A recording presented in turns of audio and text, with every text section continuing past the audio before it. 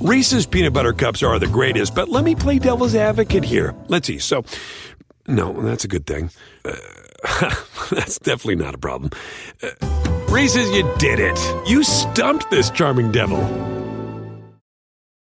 At Bet365, we don't do ordinary. We believe that every sport should be epic. Every basket, every game, every point, every play. From the moments that are legendary to the ones that fly under the radar. Whether it's a three-pointer at the buzzer to tie the game or a player that goes 2 for 2 at the foul line. Whatever the sport, whatever the moment. It's never ordinary at Bet365. 21 plus only. Must be present in Virginia. If you or someone you know has a gambling problem and wants help, call 1-800-GAMBLER. Terms and conditions apply. This episode is brought to you by Progressive. Most of you aren't just listening right now, you're multitasking. But what if you could also be saving money by switching to Progressive? Drivers who save by switching save nearly $750 on average, and auto customers qualify for an average of 7 discounts. So multitask right now. Get your quote now at Progressive.com. Progressive Casualty Insurance Company and affiliates national average 12-month savings of $744 by new customers surveyed who saved with Progressive between June 2022 and May 2023. Potential savings will vary. Discounts not available in all states and situations. Hey, I'm proud of everybody because we had a lead, we relinquished the lead, and we brought ourselves back in one freaking game. That's a freaking NFL win. How about those boys in blue? Let's go.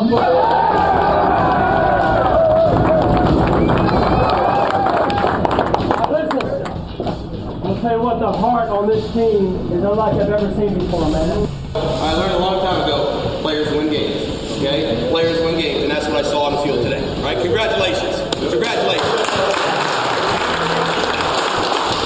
You got a lot of wins, but it's your first one. Yes, sir.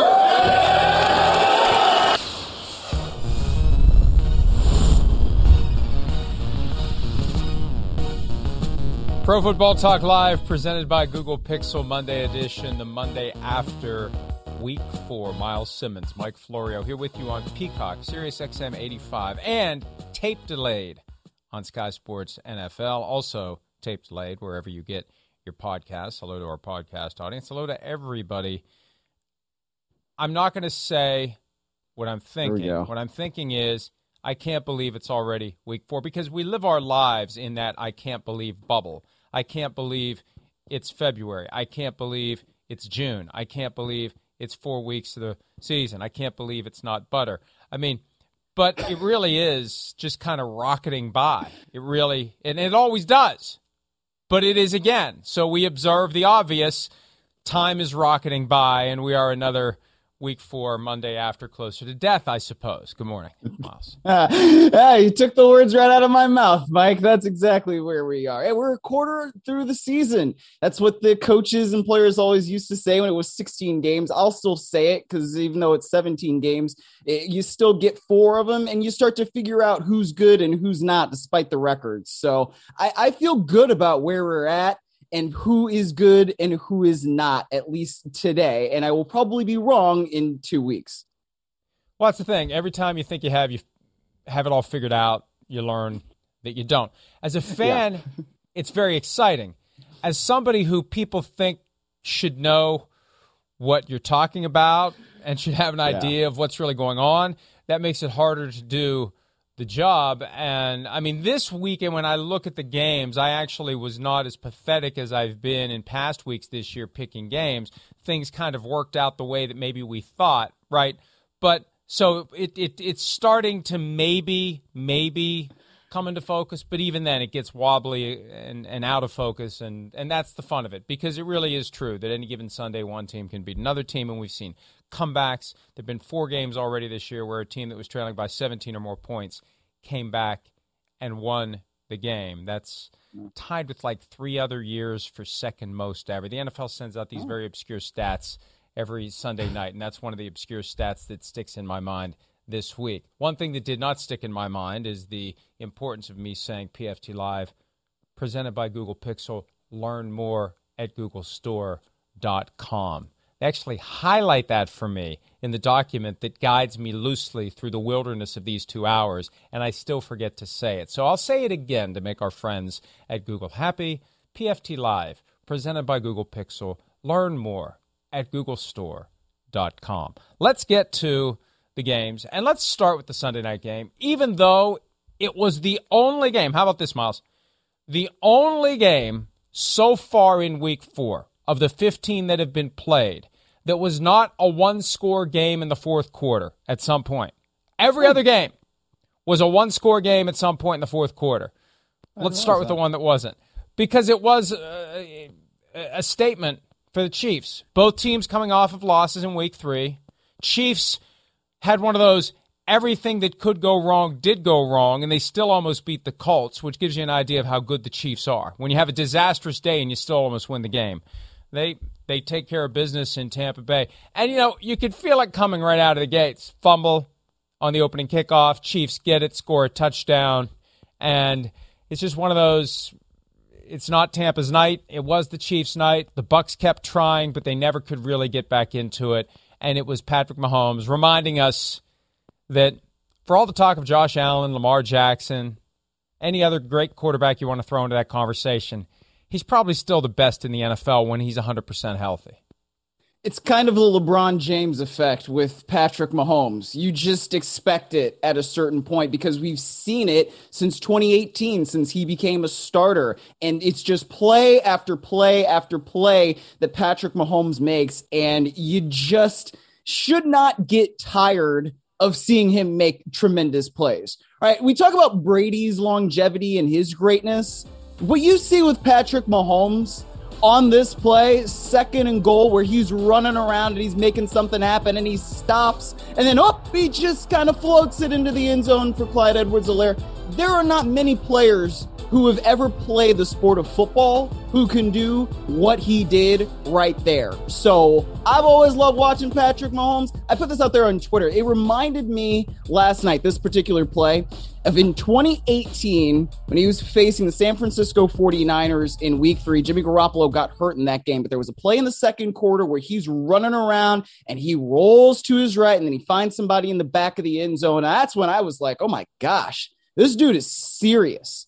And it's just been those same kinds of plays year after year after year. And I love watching Patrick Mahomes. It was very clear they were a team on a mission last night.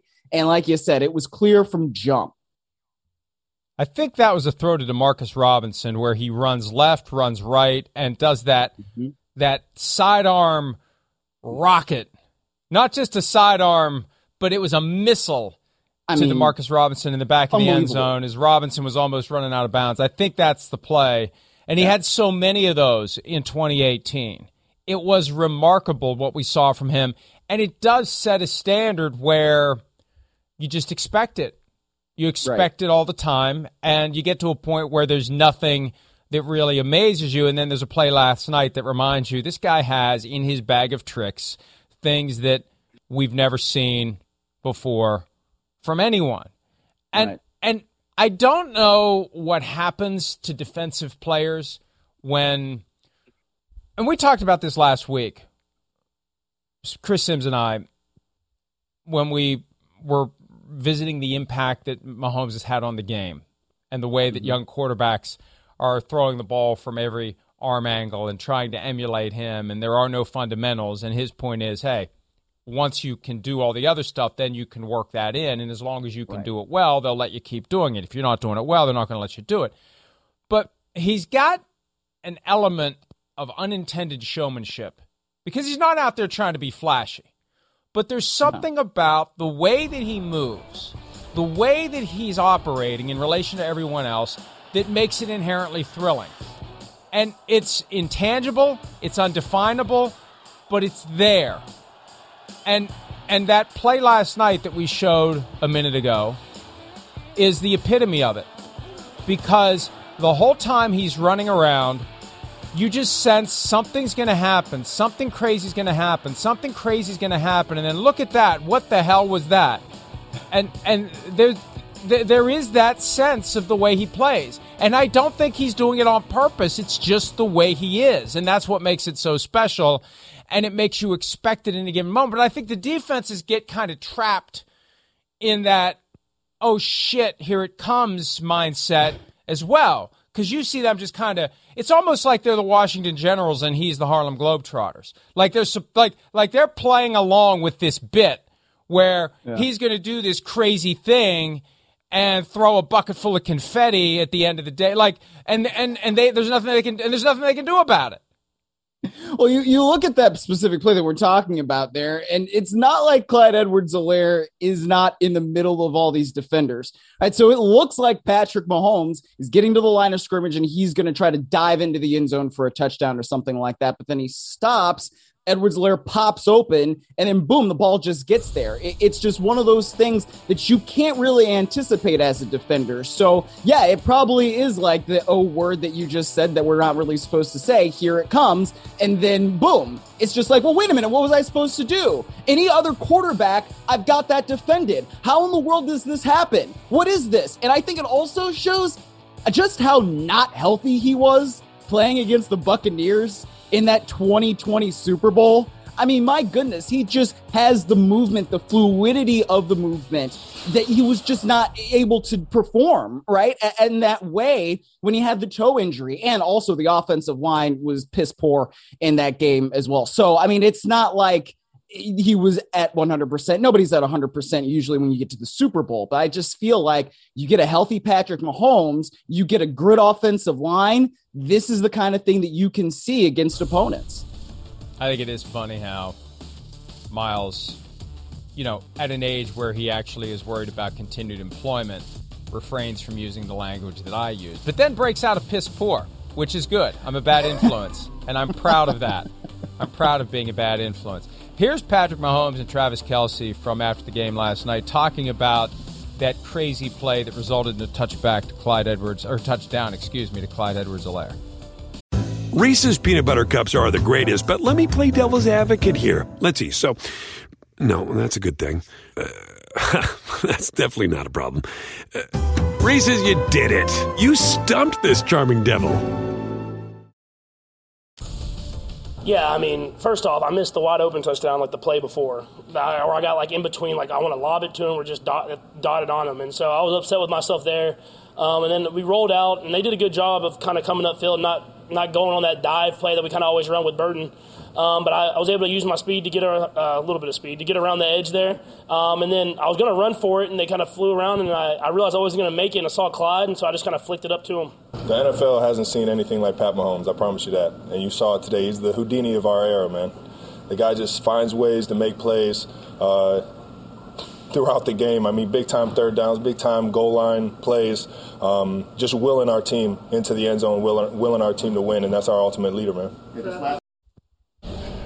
You made a great point, Miles, too, about the toe. That toe was so bad he had surgery on it 3 days after the Super Bowl. And even then, the highlight package that we've played many times from Super Bowl 55, what he tried to do to will the Chiefs back into that game, some of the throws he made that weren't caught, some of the best incompletions in league history that went off guys' face masks. He was doing everything he could. But you're right. He just lacked that extra little bit, that extra little edge that allowed him to do those things he does. And healthy with an offensive line that's better couldn't have been a whole lot worse than it was that day against the Buccaneers.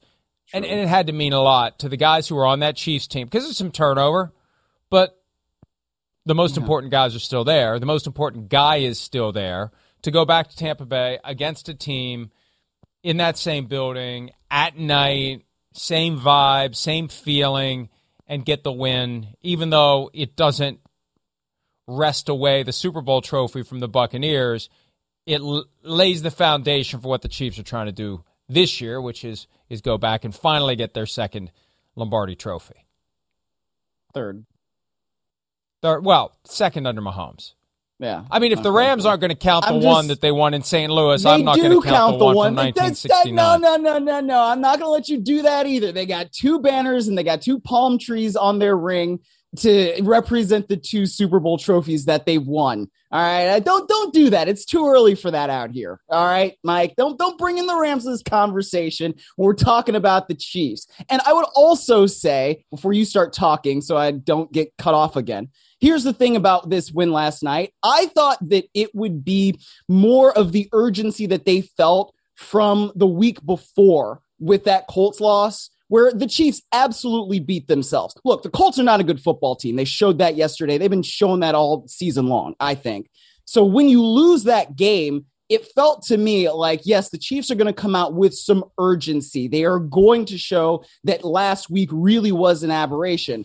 And obviously, they got the opening kickoff, right? They've caused a fumble on that, stole an extra possession, go up 7-0 within 2 plays. I mean, that tells you a lot about the way that this game is probably going to go. But then when they were talking after the game, it was like, yes, we did feel some of that stuff from losing that Super Bowl. So I thought it was interesting that even, a season and a half later, let's call it, year and a half later, whatever it is, there's still some of that, we really want some get back for that Super Bowl. And as you said, there's a lot of turnover, but the main guys, those key guys, the Mahomes of the world, right? The Travis Kelce's of the world, Clyde Edwards-Helaire, he was there. Those guys still feel that they wanted something from that game. So it wasn't just the urgency that they felt from the Colts loss. It was an added element of losing that Super Bowl too. And it was a perfect night, perfect week to have that game. Last year, the Sunday night Week 4 game was Brady back in New England. It just is a good stage in the season to find a game that has storylines and drama before we really start to get into the scrum that helps us figure out who's getting to the playoffs and who isn't. It was just a great game to have. And for the Everybody's Buccaneers, healthy. Right, exactly. And for the Buccaneers, as strong as they were defensively all year long, 41 points, the most allowed during Todd Bowles' time as defensive coordinator and now head coach. And they're going to have some soul searching to do. At least their offense was able to generate more than 20 points, but the defense really fell apart. And that was one of the big questions coming in. Hey, this defense could lock down the Chiefs. It's like, yeah, but you really haven't played a team with an offense like this. And that's always the challenge. It's easy to have a good defense when you're not facing Patrick Mahomes. Then you're facing Patrick Mahomes, and everything changes, and your defense faces the kind of stress and pressure that it rarely sees. And the good news for the Buccaneers is they won't see it again until the Super Bowl if both teams get there. The Brady numbers last night, 52 passes thrown after he got banged up. And, we'll have to watch the injury report again, although we've learned the far more reliable source of information as to Tom Brady's health and well-being is the Let's Go podcast on Monday night. Forget about the injury report. The injury report takes about 4 days to catch up to whatever he'll say to Jim Gray in what will be released tonight. But his arm was messed up. Blaine Gabbert was loosening up, as Melissa Stark pointed out last night on the broadcast. So, hey, when you're 45 and you get banged around like that, you're going to feel it more the next morning than if you're 25. That's just kind of the way it goes. And Tom Brady's not immune to that. No matter how he looks, no matter how he throws, you still are 45. And you still need time to recover. And that's going to be an interesting one to watch, Miles, as the week unfolds. Because he got hit hard. You made that point. I mean, when was the last time we saw Tom Brady get hit like that? I can't remember him getting blasted like that. He usually is very adept at avoiding that kind of contact. He is, and that's part of what has made him so great is the way that he maneuvers in the pocket. He just does not usually take those kinds of hits where you're just seeing him flail about all the time. Like you just don't really see that from Tom Brady. Maybe that was a part of the deal with the devil that he made, and maybe it's starting to come a little bit loose. I don't really know. But when you see something like that, yeah, you just are kind of reminded that Father Time is undefeated. There's never been anybody who's ever played the game at this level at 45 years old. So at some point, it's going to start falling apart for Tom Brady. I don't necessarily know that it's yesterday is when we start seeing that. But when they can't run the ball at all, and when they basically just start refusing to run the football, and you have a guy who has thrown as many passes as he's thrown in Tom Brady's career. And he's still 45 years old, and he's just dropping back and firing that pill like he's 25. I don't know how sustainable that is. I really don't. And I understand that last year, Tom Brady led the league in completions. He set a record, didn't he, for completions, right? He's leading the league in throwing attempts. I just don't know that that's really the way that you want to play if you're the Tampa Bay Buccaneers. Obviously, they were trailing the entire time, basically, last night. So when you're playing from behind, it makes things different. But if you're Tom Brady and you are the Tampa Bay Buccaneers and you're Todd Bowles and you're Byron Leftwich, you got to be thinking, man, I cannot let this team get down like that and feel like we're still going to have great chances to win every week. Because if we can't run the football at all, despite how much Tom Brady is using the TB12 method and pliability and all these different terms that he uses, it's not usually going to work out well, I don't think, if your quarterback is throwing that many times. As I told you last night, and I've said this before here, someone told me a few years ago that Brady's going to be able to throw like he does into his 50s. The thing to watch is his legs. When he can no longer get away from the hits and starts taking the hits, that's when the injuries will begin to pile up, and that's when he will say, to quote Danny Glover from the Lethal Weapon movies, I'm getting too old for this, and I won't say it again, but it's the word I said earlier that I shouldn't have said, and Lord, I apologize. By the way, the Buccaneers, who are now 2-2, have the 2-2 Falcons next weekend, a game which suddenly becomes a little more interesting than it would have been 8 days ago when the Falcons were 0-2 and the Bucs were 2-0. And then next Monday night, the Chiefs host the Raiders, who finally got their first win, as we saw in the opening of the show, with Josh McDaniels celebrating the victory over the team, the Broncos, that fired him a decade ago. Raiders 1-3, Chiefs 3-1. So some divisional games for those two teams next week. And you mentioned that deal for the devil, with the devil, not for the devil. Hey, I'll tell you what, because I've been joking about Tom Brady doing his deal with the devil for years. Whatever deal he did, he got a hell of a bargain. He got so much more than Homer Simpson getting a donut. He got it all in exchange. So he did a great negotiation with the devil when he did his deal with the devil, because it's still paying off 2 decades later. And maybe that's why he's doing everything he can to live as long as he can, because that's when he's going to have to honor his end of it. Obviously, we're joking, so please, Tom or anyone else, Buccaneers PR staff, we're joking about Tom Brady doing a deal with the devil, even if he did. All right, the Buffalo Bills may have done a deal with the devil yesterday when they're down 20-3 in Baltimore. I saw this game, and we're watching 9 at once. I don't know why there were 9 in the 1 o'clock window and only 3 in the late afternoon window yesterday, but that's not my department. It's not my issue. But there were 9 at 1 o'clock. And I've got the Brady Bunch configuration that NBC pipes down to the monitor that they put here that I can watch the games. And I see the score continuing to go the wrong way for the Bills. And I'm thinking, they were broken last week by the Dolphins. Like one loss became 2. That's one of Sim's lines. Don't let one loss become 2. They had that game that they lost in Miami that they shouldn't have lost. Grossly outgained, grossly outpossessed, grossly outperformed the Dolphins and still lost the game. They just walked into a hornet's nest in Baltimore, and they find a way to turn it around and win the game. 20 unanswered points to come away with a 23-20 victory. And, Miles, I think this is what's important to the Bills. They were 0-7 in one-score games, starting with Week 1 last year. They need to show to themselves and everyone else that they can win a one-score game, that they can get off the mat, that they can find a way, if it's close late in the game, to emerge with a victory. 0-7 in one-score games, 14-1 in multiple-score games. So I think this helps the Bills, because when you get to the playoffs, you're not going to be blowing people out. When you get to the playoffs, you're going to encounter adversity against good teams. When you get to the playoffs, you're going to have to find a way to reverse a day that doesn't feel like it's going your way. So I think the Bills may have learned some things about themselves and what they can do in that game yesterday that will help them as the season goes on, and most importantly, when the postseason arrives. Yeah, when you get to the postseason, you need to close out games when you're up and there are only 13 seconds left, even when you are facing Patrick Mahomes. And I think you're right. I mean, it does sort of say something about the Buffalo Bills that even though they hadn't won those close games, we really thought highly of them. I mean, obviously we thought highly of them. Their quarterback is great. They have one of the best, for my money, the best receiver in football in Stephon Diggs.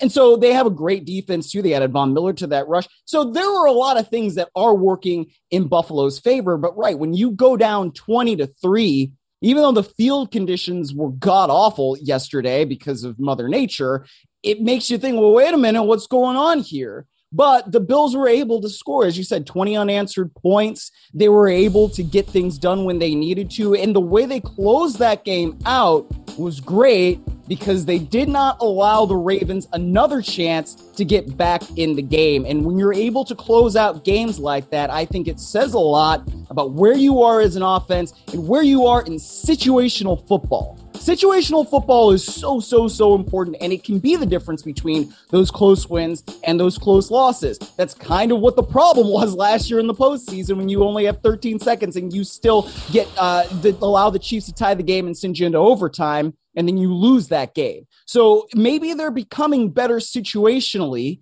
and I think that says something about Sean McDermott and the maturity that he's shown as a head coach and the maturity of that offensive unit as a whole. I'm glad we didn't see Ken Dorsey have another temper tantrum. Well, no. Well, I wish we would have seen one, but I have a feeling the camera in his booth will never be activated again. They had one outside the booth. They had one outside the booth yesterday. Just trained on it. They'll cut the feed in the fourth quarter of a close game. But, here's the thing. When you are kicking the crap out of everybody like the Bills were last year, you don't get a lot of reps in situational football. And when you are losing one-score games, your reps in situational football aren't working. So it's important. I think it's one of the reasons why the Patriots had been so great for so many years. They weren't blowing people out, except 2007 when they didn't win a Super Bowl, when they finally got themselves in a tough situational football moment with the Giants. But you need those close games. You need to learn how to manage in a stressful moment where everything is riding on it. And that was something that the Ravens failed to do. And I'm looking at this drive they had that culminated in the fateful 4th and goal from the 2-yard line. They got the ball with 13:38 to go on their own 5. And that was after a Sam Martin punt put them 95 yards from pay dirt. 13:38 with 4:15 left. So they have the ball for over 9 minutes in a tie game. 4th and 2, and they decide to go for it. Here's John Harbaugh. Now, obviously, spoiler alert, it didn't work because it was 2020 and the final score was 23-20. But here's John Harbaugh talking about the decision, and I'm sure we'll show the play as to what happened on 4th and 2 when the Ravens opted to go for the touchdown instead of taking the field goal. I felt like it gave us the best chance to win the game because 7, the worst that happens is if they go down the field and score, and I think we'll get them stopped. But if they go down the field and score a touchdown, the worst thing that can happen is that you're in overtime. But you kick a field goal there, now it's not a 3-down game anymore, it's a 4-down game. You're putting them out there, you're putting your defense at a disadvantage because they've got 4 downs to convert all the way down the field. And a chance to, again, score 7, and then you lose the game on a touchdown. So then the worst thing, the other thing, you think you're going to get the ball at the 2-yard line. So I'm very confident in our defense's ability to stop them down there with the ball on the 2-yard line. So we got them backed up if we don't get it. Didn't turn out that way, unfortunately, and we lost the game. So hindsight, you could take the points. But if you look at it analytically, I understand why we did it. Well, and here's the thing about the analytics when you talk about 4th and goal on the 2. Hey, if we don't get it, they got 98 yards to go, unless we throw an interception in the end zone, which is what they did. That's the wrinkle in the assessment. If you give the ball to the Bills on the 20 versus the 2, that changes everything, and that's got to be part of the analysis. I don't know how they construct these mathematical models. I assume every team has its own way of doing it, but one of the factors that has to go into that is the possibility that you're going to have either a fumble that's recovered in the end zone, a fumble that goes out of the end zone and automatically becomes a touchback and the defense in possession of the ball, the worst rule in football, or an interception like that one. So, I've talked to smart coaches about this, and anyone that I talk to who's a coach is smarter than me. But the bottom line is, it's not just the mathematics. It's what plays do we have at our disposal for this moment? Mm-hmm. What plays have we already used in the game in situations like this? Do we want to use another one of those that we've already used? Do we have others? How deep do we go on our list of plays we feel good about in this spot? And based upon everything we've seen today from this team, do we still feel as good about this play that we have locked and loaded for this situation? Or should we maybe not go with that play because they've fooled us in some way as to how they're defending us? There's so many factors that go into that, and that's where analytics meets the water's edge of real football. And again, analytics has a place. I don't need the analytics mafia on me on a Monday morning. I have not had coffee yet. But you can't just say it's not a video game. It's not a random outcome generator. When you are deciding to go for it in a spot like that, you have to have a play you feel good about based upon everything that you've seen from your offense and how it's executing that day, everything you've seen from the defense and how it's executing that day. Those are all factors. Hey, they're not stopping the run today. You know, well, we've got this play ready for a goal line situation where we're gonna run around and we're gonna pass it. Let's just run it up the middle. I mean, you have to. There's a flexibility, and this is all on the coach. Everything goes into this, and you make a decision like that unless you're Nathaniel Hackett. So those are. I'm sorry, Nathaniel. Catching strays. Whoa. As Whoa. Whoa. Whoa. He lost yesterday, but that's why. That's why I don't like taking analytics and turning it into some mathematical formula. It is a complicated study in human dynamics and human performance that is all the culmination of everything you've seen in the 56 minutes of the game that have been played to that point. That gets ignored. It's too easy to just do the knee-jerk, well, the analytics say you should go for it. It's far more complicated than that, Miles. That's my point. Well, and I think Harbaugh explained that pretty well. And then he, at the end, said, if you look at it analytically, et cetera, et cetera. And I don't think that Harbaugh needs to justify any coaching decision that he makes based on what the numbers should be. He has enough experience and enough wins, and he's been with that team for so long that any coaching decision he makes, I feel like he can stand by it, and, you know, anything that anybody else says, be damned. It doesn't really matter. But I think the other thing he's talking about where he says, you know, I feel like that was the best chance for us to win the game. 3 is more than 0. So if you are trying to force the Bills into whatever, 3 is more than 0. And when there's only 4 minutes left in the game, if you want to talk about trusting your defense, that's another element of it to me. So when we think about the old saying, well, if you pass, there are 3 things that can happen and 2 of them are bad. That's what ended up happening. One of the 2 bad things that can happen, either it's an incomplete pass or it's intercepted. The ball got intercepted. And at that point, I don't know if the Ravens should run a better play, if there was something better in their gotta have it list that they have when they go into a game or something. I don't know, but far be it for me to question whether or not they should have gone for it, especially when I'm talking about somebody who's as good of a head coach as Harbaugh. But yeah, he said hindsight, you take the points, but at the same time, I don't know, man, you're showing confidence in your team. They've gotten so many things on 4th down. I understand why he did it, and I don't need the numbers to explain that for me. Well, and you made a good point in there. Not that the rest of it was bad, but the one thing that resonates to me, he maybe didn't really trust his defense to keep the Bills from driving down the field and scoring a touchdown because their defense had been so god-awful. And just 2 weeks earlier, they gave up a 21-point lead in the 4th quarter. The defense has been suspect this year. So let's get 7 and force them to match our 7 if they're going to extend the game into overtime. So I understand the thought process. I understand the analytics. But the caveat to the analytics is you may end up giving the other team the ball on the 20. And the real world reality is, how do you feel about your play? How do you feel about how it's going to be executed? How do you feel about what their defense is doing today? What in the first 56 minutes of the game may have changed whatever you were thinking going into the game? And then MVP candidate Lamar Jackson making an ill-advised throw. And I think we are still allowed to point out the times Lamar Jackson makes a mistake. I know the Lamar Jackson hype train is at full speed right now, but that's kind of on him. He shouldn't have made that throw. He should not have made that throw.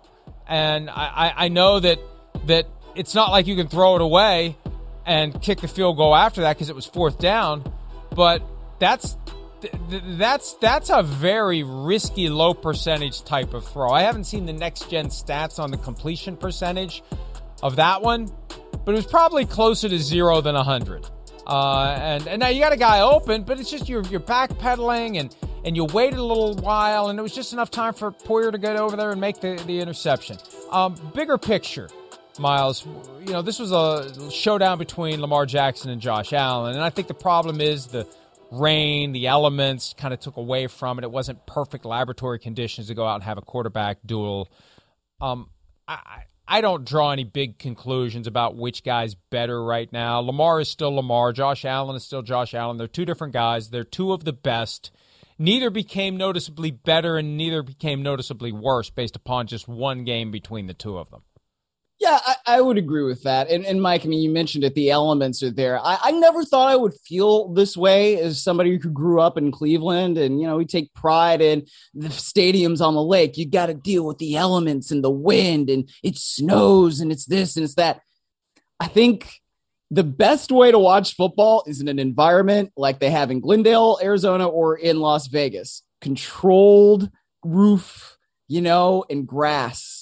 It's beautiful that way. It's the way football is really meant to be played, where you can really see everything that a quarterback can do, everything that a defense wants to do. You're not worried about the slippage. You're not worried about fumbles and different things like that. I never really thought I would feel like this, but honestly, I think that's the best way to watch football because it shows us exactly what guys can do at their height of their powers, right? And I don't know. It's just one of those weird things. So yeah, obviously elements are always going to be a part of football. And I don't really think that they should take that away, but I wish that we could have seen that in an environment like Vegas or like they have in Arizona, where you can really see those two dudes at the peak of their powers. So I don't know. I don't know that we're ever going to really see that when it's Baltimore or it's Buffalo, but that I would love to see that game in those conditions.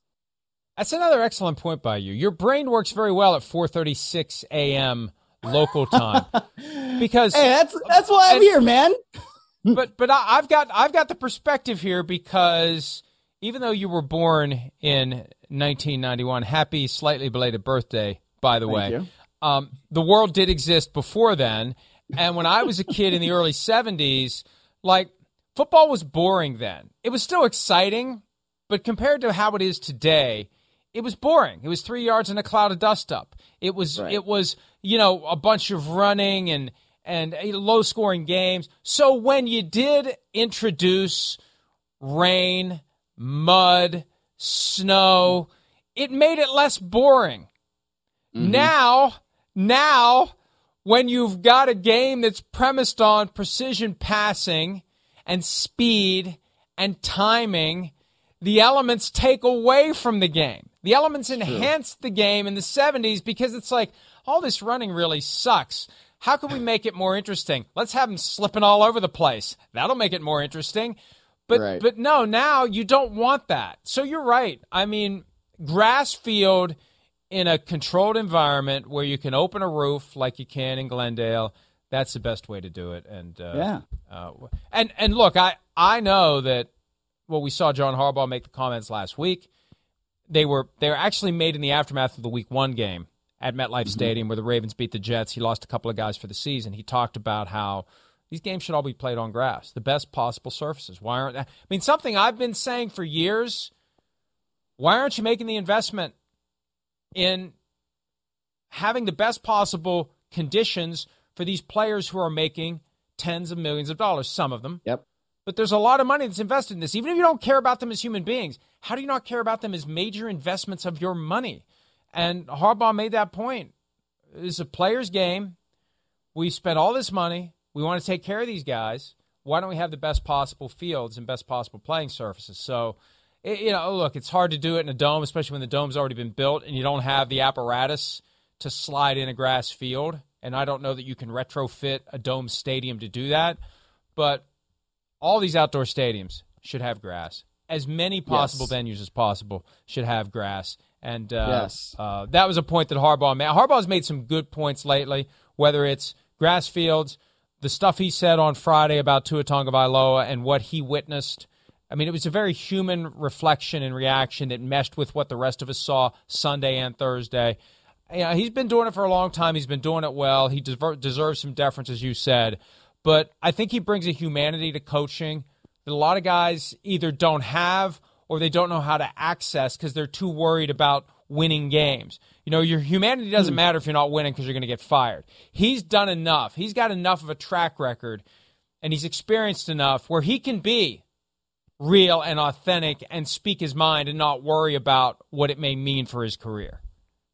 Two things about that. A, I think you're absolutely right when it comes to Harbaugh and the cachet that he's got. It's sort of like Greg Popovich in some ways. Now, obviously, Harbaugh doesn't have as many rings as Popovich. And this is the second NBA analogy that I've made this morning, which is a little bit weird. But he has the ability to say exactly what's on his mind and use those words and his platform to raise awareness or whatever it happens to be about whatever subject he wants to talk about. And I think when you have a head coach that has been there for that long, that's one of the things you can do. Mike Tomlin has that same sort of ability with the Pittsburgh Steelers, and those are two teams in the AFC North, and it's why those two teams are so competitive every year. But about the turf, and I understand that it is difficult to retrofit things and all of that, but you look at European soccer players, they will not play on turf fields. That field that they've got over there at Tottenham Stadium where they play NFL games,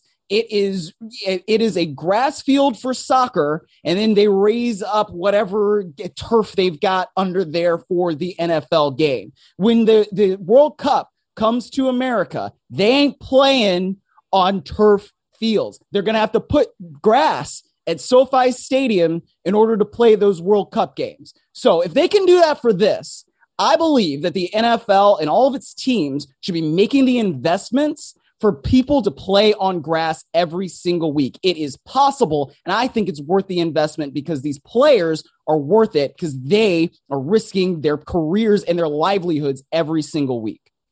I'd love to be privy to some of the conversations when the owner is meeting with the business executives and they bring in the slideshow and the documentation and the estimates of what it would cost to have a grass field. I'd love to hear what the owner is saying. I'd love to hear some of the harumphing that goes on as they basically say, no way in hell we're not going to spend that money, right?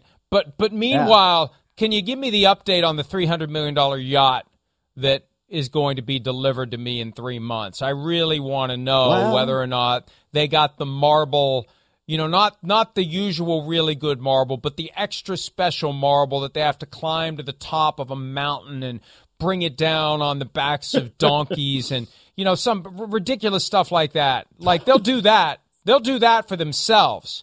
But God forbid we try to get a grass field. Boy, I'm getting in trouble today. I don't care, though. I really don't care, because there needs to be pressure put on the people who are the guardians of the game, the stewards of the game. And it's not enough. I was talking to somebody about this over the weekend. This is one of the things that drives me crazy about the NFL. When it's time to buy a team, there's one factor that matters.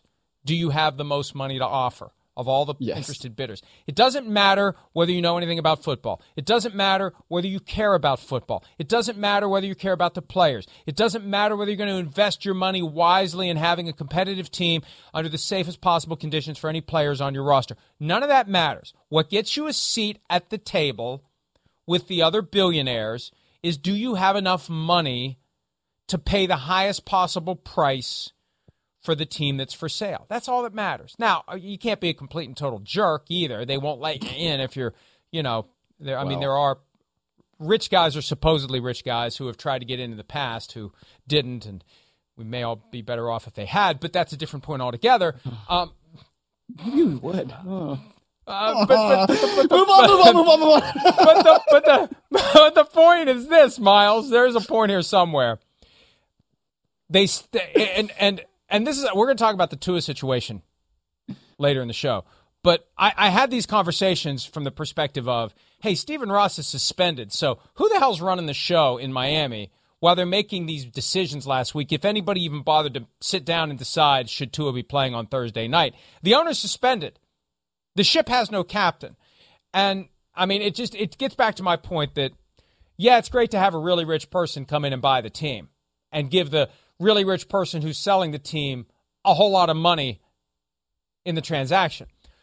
But boy, it would be nice to have people running these teams who really care about the game, who really care about the players, who care more about the quality of their home field than the quality of the deck on their super yacht. That's all I'm saying. Well, and there are owners who do. And John Harbaugh has been very clear that when the players went to him and then went to Steve Bisciotti and said, hey, we would like to play on grass, Bisciotti said, great, we'll do it. Because the Ravens did have turf in that field for years, and then they put grass back on it because it is better for the health and safety of the players. And so Harbaugh was talking about it. You see what they do in Pittsburgh, what they do with Baltimore, what they do with Cleveland. Cincinnati is the only team in the AFC North that does not have that grass field. So this is something, again, if the European football players are going to say, we're not playing on that, and they can make the investments to do this at SoFi Stadium, which just hosted a Super Bowl, but in whatever year that the World Cup is coming to America, 2026, right? They're going to play those games on grass at SoFi Stadium. I think the NFL players also deserve to have grass wherever they are playing football games. That's it.